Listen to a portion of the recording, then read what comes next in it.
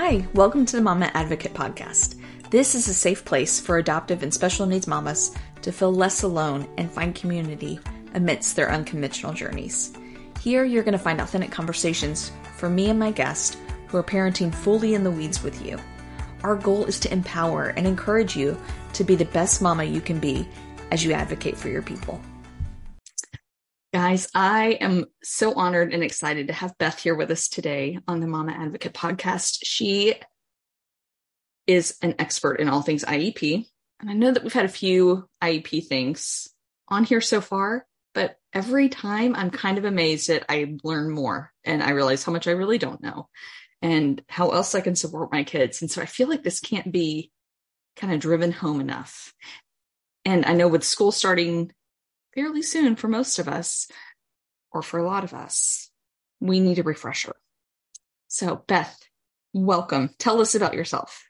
Thank you so much for having me. I'm so excited to be here. So my name is Beth Liesenfeld. I am the owner and founder of the IEP Lab and the host of the Parent IEP Lab podcast. And I'm an occupational therapist by training. So what happened was I was an adaptive horseback riding instructor first before I found OT. And very, very parent driven, right? Parents are bringing their kids to have their horseback riding lessons.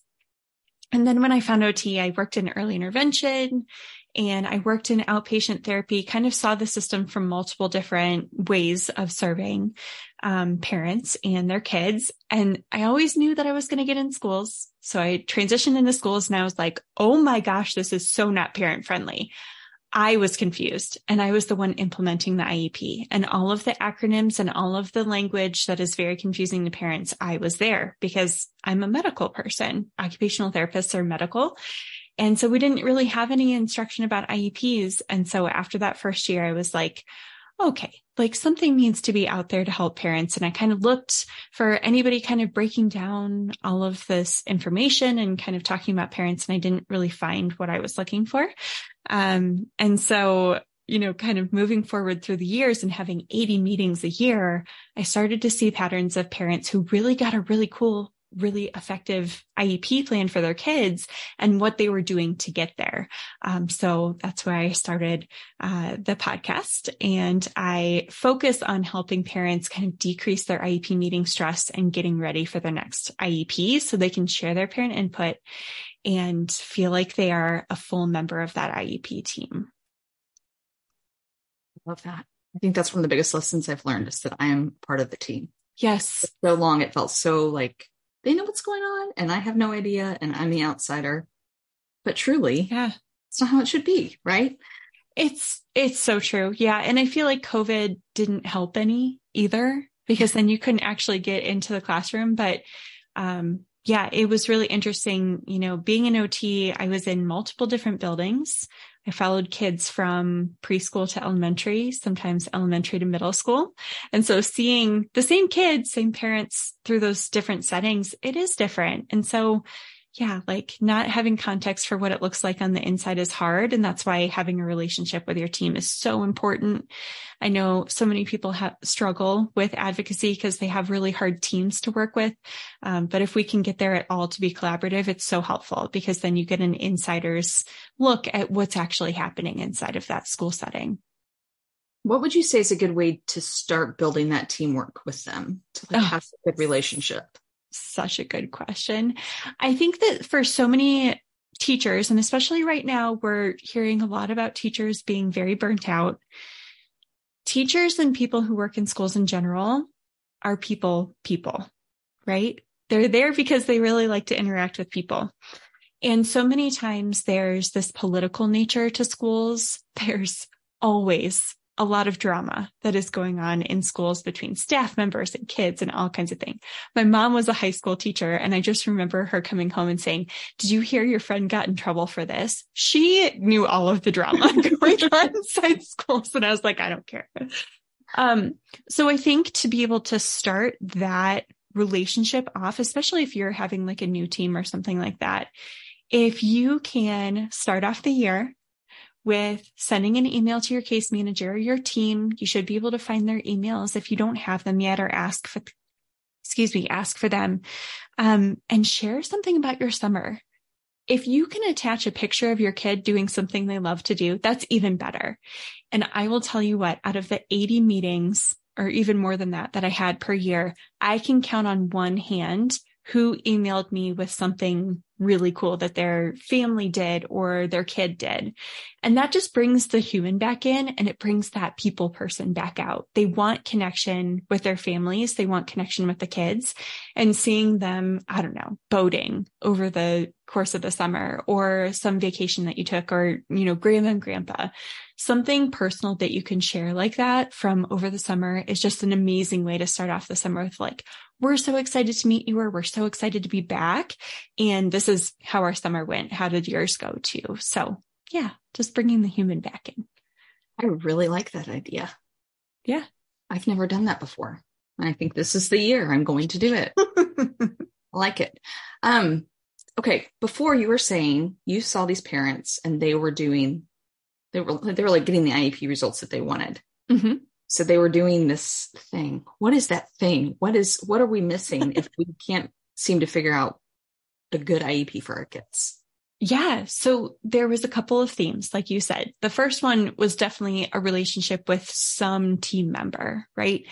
For people who have really big IEP teams, you don't have to be friends with everybody on the IEP team. That's not what I'm saying.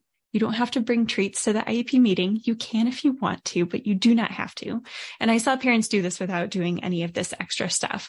But having a relationship where you can be honest with at least one person on the IEP team is really important. For example, of course, I served under really hard case managers.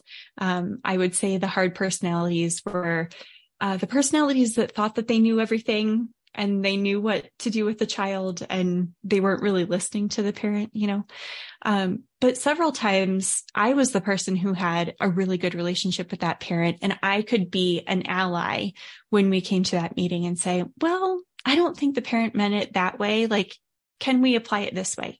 Some person that understands you, is listening to you.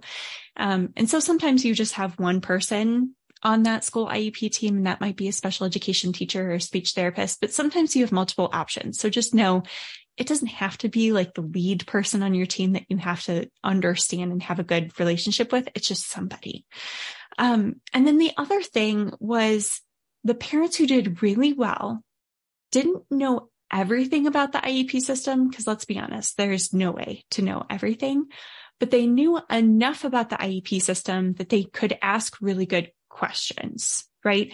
So an example would be, there was a preschool mom of a preschooler who was transitioning into kindergarten.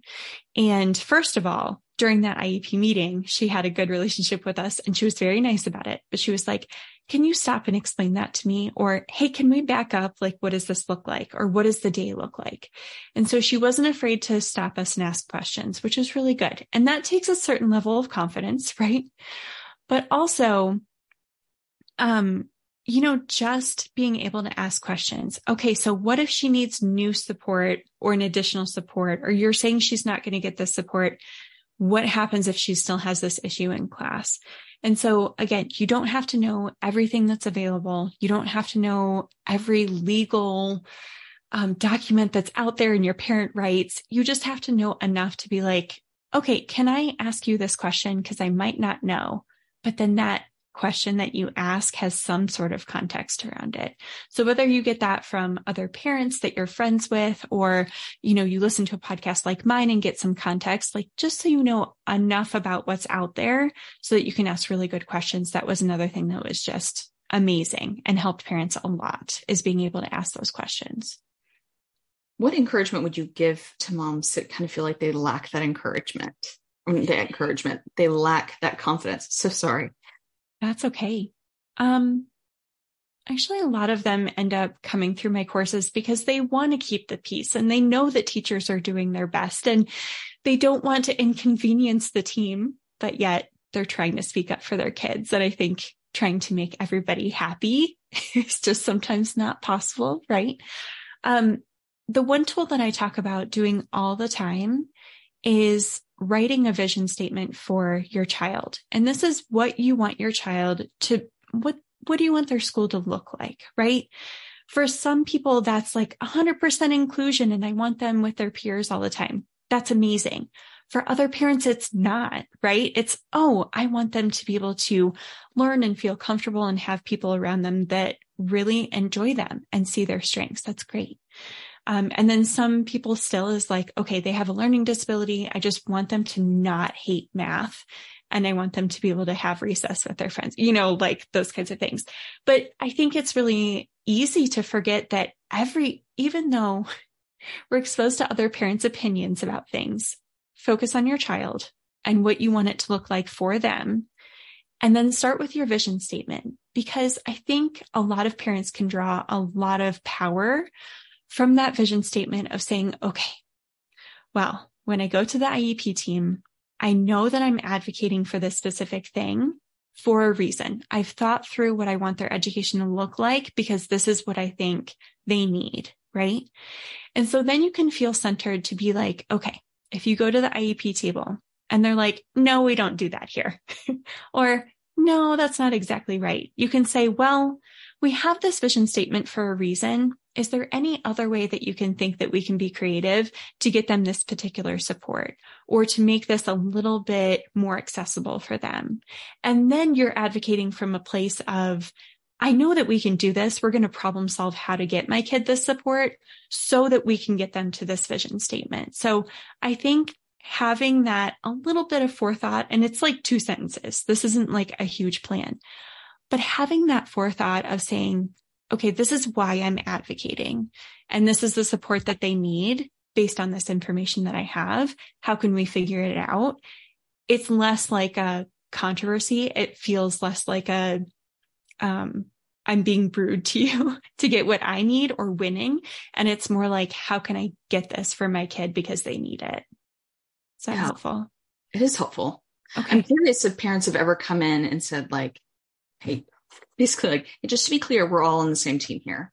I'm going to have some questions along the way. If you guys could show me some grace. Is there anybody just who's come out and said that? And how does that kind of affect the meeting?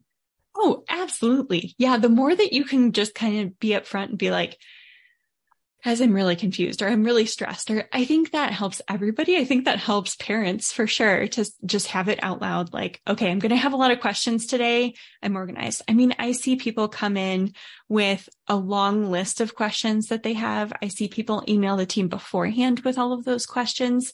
Any one of that is great. And again, I think your suggestion of saying that and kind of laying that all out there again is to bring the human back in. You're not just the 79th meeting that they had this year, right? You're saying, okay, I'm new to this, or, hey, I'm new to this middle school, or you're like, man, I'm really trying to learn this stuff so that I can advocate for my kid. Then they're like, oh my gosh, yes, you're a person. You're a parent. Oh my gosh. Yes, you're just trying to advocate for your kid. And it brings the human back into that relationship. So I love that suggestion. Yes. Okay. We're having a new set of, we're about to switch everything up. So we'll have our current elementary school with with the team I adore so much. Yeah. They're all leaving, which is real sad. So I'm still have one kid in that school that will need an IEP. And then I have a daughter who's been switched over to it's not called a secluded class. What is it called? Like an alternative? Oh my gosh, they have different names for them all the time. Most of the time in districts, they call them like particular programs. I don't know. Okay. Well, she's going to the RISE program. And so it's one-on-one centered behavior, all of those things. So she's going to be at the school. And then I have middle schoolers going to another school.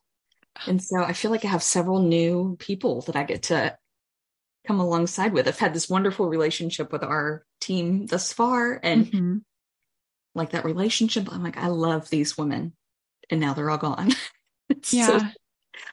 But I'm like, these are good tips because I'm like, I'm starting all over again. We're starting with new, fresh people, And that's a lot to coordinate when you have multiple teams at the same time. Yes. It's a lot of people. It's a lot of people. It's a lot of people. But the good thing is, and some people, I had somebody respond to my email a couple of weeks ago and they're like, I've had a great experience with my team. I don't know what you're talking about, like with some struggles, with communication or whatever we were talking about. And I was like, that is amazing that you've had a good experience. Take advantage of it. Your IEP probably looks amazing, and let people actually understand your kid and know their strengths, and those are in there. And just know that things could change at any moment, right? Yes. So take advantage of it when it's good, and don't assume that it's going to be bad if there's change. But the cool thing is that the IEP probably is really good. It probably has a lot of strengths, and it probably has really good present levels in it. And people wrote it who really loved your kid. And so that's a really good basis to have, right? To jump into a new team with. So that's not all bad. Yes, that is true, because that follows them everywhere. Mm-hmm. Yeah, it does. Which is great. Hey, let's take a quick break. Mama, I know that you are doing a great job, but maybe there's something you've been neglecting, like yourself or your marriage, the rest of your family, or the systems in your home. Or maybe you're just ready for a change, but you don't know where to start. That's where we come in. Mama Systems can help you put systems in place so that your family is more organized, more peaceful, and more balanced. And so that you feel like you can get everything done that you need to get done during the day. We'll help make sure that you have a plan to advocate for your child in school and in the community, that you take care of yourself, your marriage, and the rest of your family, and that you have systems in place to help build teamwork mentality in your home and make daily life more manageable. All of this is doable, and you deserve it, Mama. Check out mamasystems.net today. All right, back to our show. Okay, a minute ago when you were talking about vision statements, I heard what you were saying is like a vision statement for each year. Is that the case? Or does it stay on the IEP? Because I've heard it talked about where we have a vision statement, like basically my husband and I think of a vision statement for that child. Mm-hmm. And that kind of being the long-term, mm-hmm. what I see their capabilities of being, what I think they'd be good at. So like our son, Andrew, I'm like, he would probably be, maybe a welder would not be a good choice, but something like physical work would be really good for him. And so then kind of thinking down of what would be good to build up those skills and those things, right? And then kind of working your way down. Mm-hmm. Would you suggest having a vision statement per year and like a big mamma jamma one that can kind of ebb and flow along the way? Absolutely. Yes. So I do have an episode that talks about vision statements, and it's writing both. So you start with a big picture, and it's really hard when they're like preschool age. You're like, really? I'm going to write a vision statement for when school ends for them. That's really hard. But here's the thing. When I served the 18 to 21 program, you don't want to be this parent. Several times we were sitting down to have their last IEP. They were aging out of the system. They were done. And you looked at the parent and they had this panic because they had never thought about when school services were going to end, right? So you're just prepping yourself. You're taking that anxiety that you would feel if you put it off for that long, and you're breaking it down into tiny little pieces. And yes, you're saying like something physical. That's okay to be vague when they're really, really young. But the cool thing is that even in middle school, it's really advantageous to talk about when they're done with school. And I'll give you an example of this. One of my most favorite parents that I worked with, and probably because I had her in outpatient therapy first, so I knew them. And then I didn't have her in elementary school, but I did have them starting in middle school. And what happened is we have in Northern Colorado, where I'm based, although I work with parents everywhere, but in Northern Colorado, we have a college that has a specific program for kids with intellectual disability that they can go to and learn job skills after they graduate or after they do the 18 to 21 program. Doesn't matter. And so this parent knew that she wanted her kid to go to that program. And the helpful thing was this program had a checklist of skills that they had to do before they graduated. Okay. Yeah. So the thing was, she was like, oh my gosh, my kid is great at reading, decoding, does not understand a single thing of what she reads though. So she'd read out loud and you're like, oh my gosh, she's a great reader. And then you ask her a question about it and she's like, I have no idea. No idea. So mom comes to the table and says, hey, really want her to go to this program, but we're kind of stuck. We need to have some comprehension going on. How are you guys addressing comprehension? And the school was like, oh, I don't know, And so what happened was they were able to order a new program in that specifically looked at comprehension because they weren't addressing it, and be able to build her skills up. So now in middle school, we're working on comprehension, which can take a while and is very complicated, so that she can get into that program at the end. So even if you're like, oh my gosh, they're in preschool, how can I think about that? A vague idea is great. And then yes, breaking that down into chunks so that you can communicate with that team and say, hey, they really have this strength of doing this, and I can see them doing this one day. We need to make sure that they have exposure to this and this in the classroom, so that they can learn their accommodations or their support or whatever skills you think are appropriate for them at that time. So yeah, I would recommend having two, starting with the big picture and then trying to break it down with what you want them to be able to learn in the next year. Can I ask what the name of the program is you're talking about in Colorado? Yeah, it's called GOAL. GOAL. And it's really funny because since I mentioned that, several people have said that their states have it, and it's through the University of Northern Colorado. Amazing. UNC. Yeah. Okay. Yeah. I know that we went to school at Texas A&M, which is, kind of the best university in the whole world, really. Yeah, naturally. So they have a program called Aggie Achieve, and I'm like, I'm signing my kids up for that the moment they get out because, my goodness, how amazing. Yeah. Yeah. I hadn't even thought about looking for a checklist or anything. That's so smart. Yes, there is a checklist for that. And I remember having difficulty finding it at first, but we dug and we found it. Or you can email them, right? Okay. And see if there's requirements. And I would just do that. So can I ask how the IEP process switches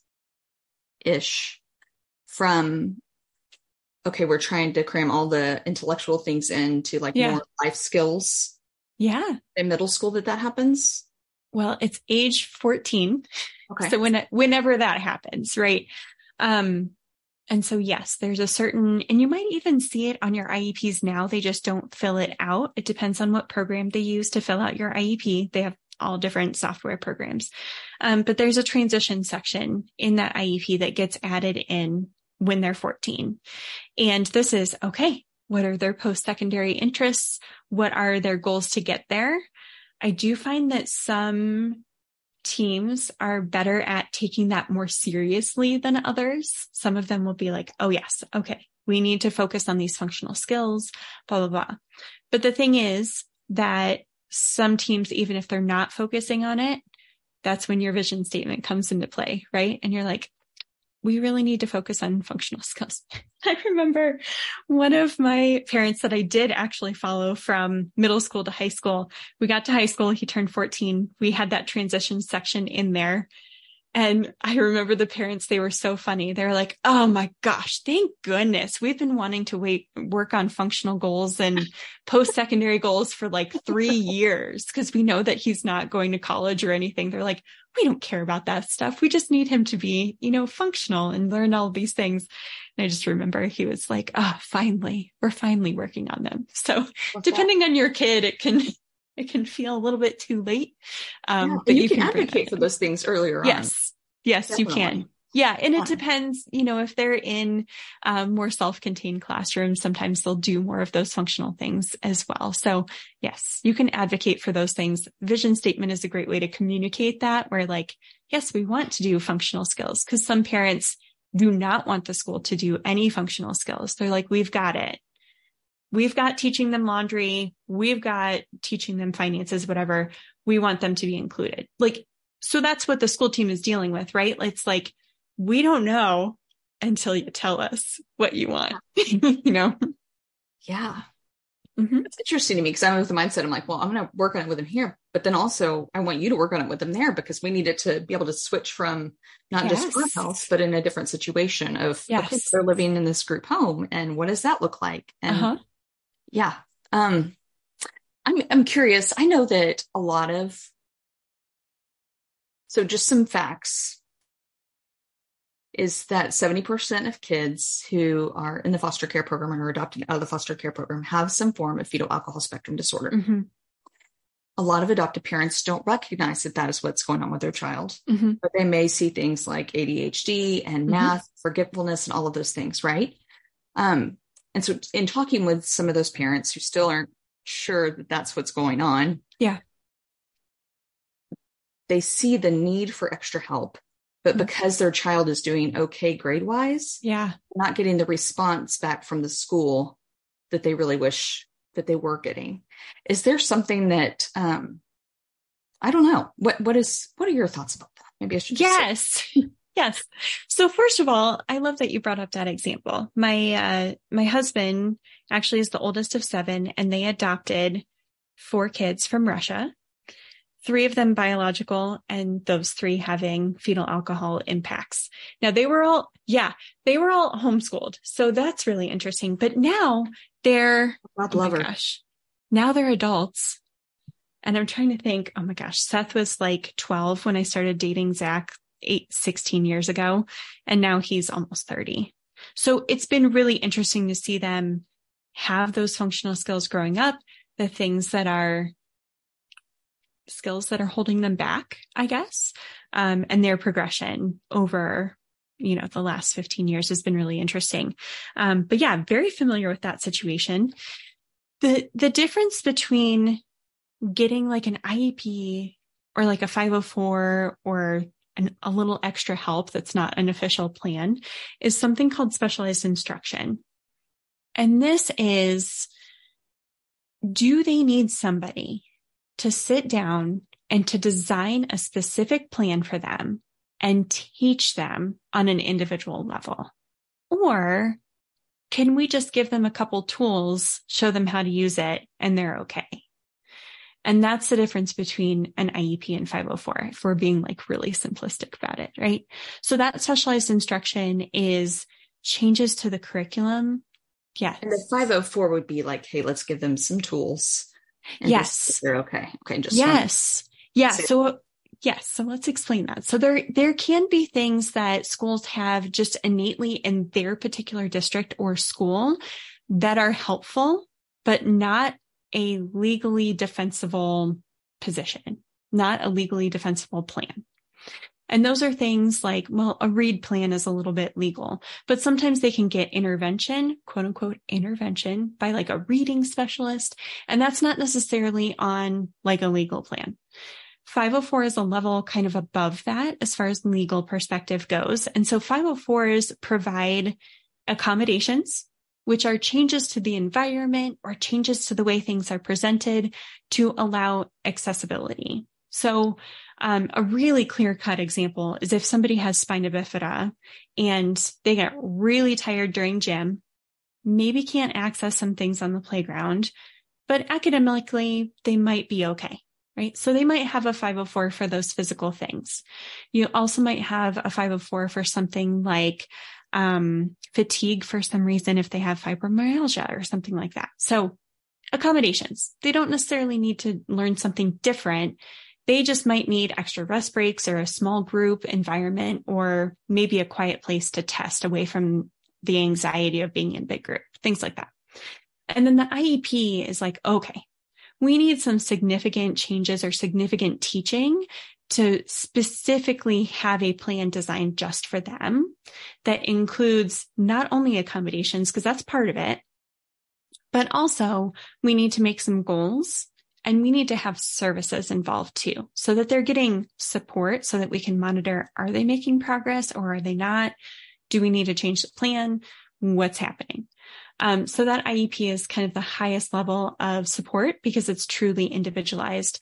And you'll see teams kind of vacillate back and forth and sometimes even saying it's kind of a judgment call sometimes on if they need specialized instruction or not, especially for that like ADHD like piece. You're like, well, do they need teaching? Well, if they're not able to self-advocate and you can't just say, hey, you need to ask for help when you need it, and they're not asking, they probably don't have the skill to do that. They might need actual teaching to be able to do that. So hopefully that helps a little bit in that you can't just hand them a computer and type instead of write.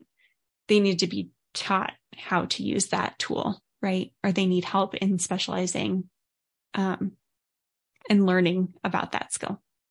Yeah. Hopefully it's helpful. It is helpful. Okay.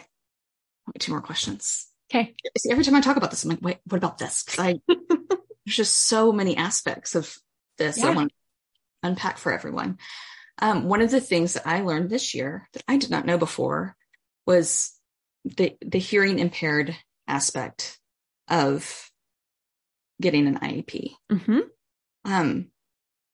I'm curious if the auditory processing falls under the hearing impairment. And if it does, because I know that's something that a lot of our ADD, FASD kids have. Yeah.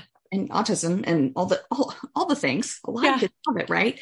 And auditory processing disorders where your kid's hearing is fine, but things aren't. I'm not telling you this, by the way. Your kid's hearing is fine, like they would pass a hearing test at school, but you might say something to them and they're like, what? Or it takes them a few minutes to respond because their brain is like having a hard time processing the words, or they don't process them correctly. Like they get all jumbled up in their brain. It's very scientific how I just explained it. All this to say, I'm real curious about the little devices. I know that I've gotten this for my kids in the past that the teacher can wear. And an FM system. Yes. Does that diagnosis of auditory processing qualify somebody under the hearing impairment? And I know that our school will actually supply it for the kids while they're at school. Tell me about that. What do you know about that?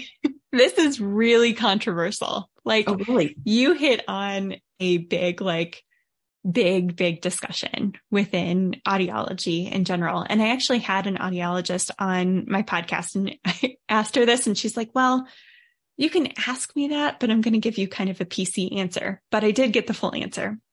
So what she said. I don't want a PC answer, by the way. No, I'm going to be pretty real with you. Okay, good. So what she said is that auditory processing disorder is controversial because there are some audiologists that specialize in testing and saying, yes, this is the diagnosis. Yes, we're sure it's this. Go. Most audiologists do not have the additional layers of education to say that with certainty. And she said when audiologists are part of like a school, or not a school team, but like a children's hospital team, like a very big team of people, of specialists that, you can bring your kid there and they get everything, all the testing, right? They said that most of the time they find something else that trumps that auditory processing disorder diagnosis. So they will find like a language delay, or they'll find a cognitive processing issue that's not exactly auditory processing, but it kind of explains the symptoms of auditory processing. So they go with that diagnosis over the auditory processing disorder. So all that in a nutshell, they probably are doing more research on it now to like actually have it be a thing. We know it's all a thing, right? We've seen it. We know it's a thing. It's kind of like sensory processing disorder that's still not in the DSM as an official diagnosis, although doctors are giving it now. So we know that that's a thing too. But all that to say, if you look at the requirements for somebody qualifying as having a hearing disability, it's not most of the time on the checklist that auditory processing qualifies as that hearing impairment label. Now, you can get an FM system, which is like, oh, it's so cool, right? It's like this little microphone that the teacher wears or whoever is with them. So like when I go into classrooms, they like hand off the microphone to me, right? Whoever's with that kid. And so it just drowns out the background noise a little bit, brings their attention to what they're supposed to be listening to, right? Because the kid is wearing like a hearing aid that connects to that microphone just to completely build that picture there. It pairs with it. It's so awesome. Yeah. So a lot of times districts will supply those, even if they're not under the hearing impaired label, you might get them to provide those, but we're talking about like thousands of dollars. So it also, just to be real with you, it also depends on the size of your district. If you have a little rural district and you're like, he needs an FM system, it's going to be a lot more advocacy work for you as the parent to get them to provide it because it's thousands of dollars and they just don't have that budget. Whereas if you go to a bigger district and you say they need an FM system, they probably have 10 in the closet that they've had to buy for somebody else in the last couple of years. And so they're just going to pull one out and be like, oh yeah, we have one. Like, let's provide it. Let's see if it helps, that kind of thing. So unfortunately, things aren't even across all of the districts, as we already know. So it can be something like that. But yeah, auditory processing disorder is a hot button topic for a lot of people. So sorry that I stumbled upon that. That's okay. Our insurance, and I admit that we have amazing insurance, and so I'm very grateful for that, but has covered the FM systems for us. So that's also a thing to look into, right? Or beautiful. Yes. If your child has Medicaid. Yes. I am continually surprised at what Medicaid covers that our private insurance does not cover. So explore all the options there. Yes. My last question for you. I'm real curious about your brothers-in-law who have FASD. Are there things that, just looking at their life now, that you're like, oh, that would be helpful? I realized that they were homeschooled. It's kind of a different. Yeah. Which, bless that woman. I mean, she's so cool. And this is way off topic. Friends with her, even just hearing that she can survive the whole day with. She has a blog. I will send it to you, but it's on. They live in Wyoming and high desert Wyoming, and she grew enough vegetables for their family of 9 in Wyoming, which has a really short growing season. So she's just a cool woman in general. She's an amazing person. But yeah, looking at skills this is also the hard thing, is they grew up in a very, very small town. And from a very young age, they always were working. They were helping people move their irrigation pipe. They were baling hay. They were doing things. And I think that is, looking forward, that has very much helped them have those work skills that they needed. They all are working. They, have varying levels of skilled jobs and things like that. But I think, the biggest hole that I see that they didn't get, probably because they didn't have any services at all, was some of the language piece of, there's one particular brother-in-law that I have that, mixes up the tenses of things still, and that language component of putting language together. And that's really held him back as far as, socially a little bit too. And also just the understanding of when a boss is telling you something, oh, do I actually understand what they're saying? Can I ask those follow-up questions? So that's been a little bit of struggle for one of them. But I think that advantage of just having them be hands-on and working and figuring out what they like to do, they've all found very different careers from each other, and they've found their strengths in different ways. And so that's been really cool. So encourage volunteering, encourage hands-on work, and just figure out what the strengths are. I love that. Yeah. Amazing. Okay. Well, can you tell everybody, I know that you mentioned courses a little while ago. Yeah. Courses. Tell us kind of about your program and how you help parents through the IEP process. Absolutely. Yes. So what I focus on is, there's so much anxiety coming up to that IEP meeting.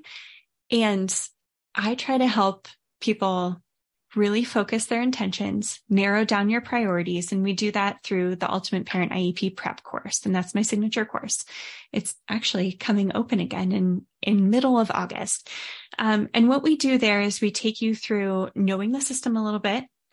And then we also take you through, okay, these are all of the challenges that I think my kid has in school.